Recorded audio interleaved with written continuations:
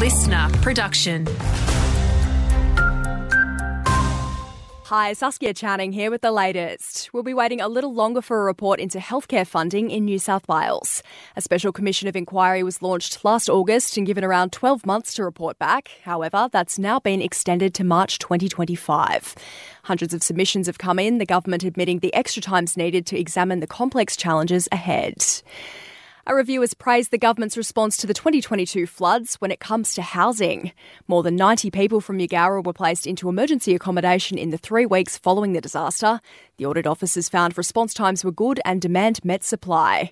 But Orange MP Phil Donato says some areas still need major work. One of the major concerns was the lack of early warnings that was provided. The occupants and the residents of those communities had little to no notice. But certainly in terms of, accommodation, the pod system was rolled out very quickly. The camper vans and caravan system was rolled out very quickly. Police have uncovered drugs and weapons during a raid at Narromine. Officers searched a home in Moss Avenue on Wednesday, seizing guns, ammo, cannabis, meth and GHB. A 44-year-old man faced Dubbo Court yesterday on a string of charges.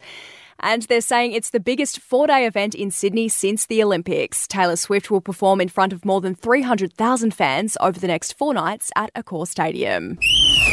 Having a look at sport, it's official. Another local footy star's had the call up to the big leagues from the reserves. Orange Sims junior Jack Cole's been named by the Penrith Panthers as Jerome Luai's replacement, starting as 5'8" in the weekend's World Club Challenge in the UK. And thousands of budding young athletes are set to descend on Dubbo this weekend for the New South Wales Junior Touch State Cup. Winners of the Northern Division will advance on to the state final in Tempe on March 3.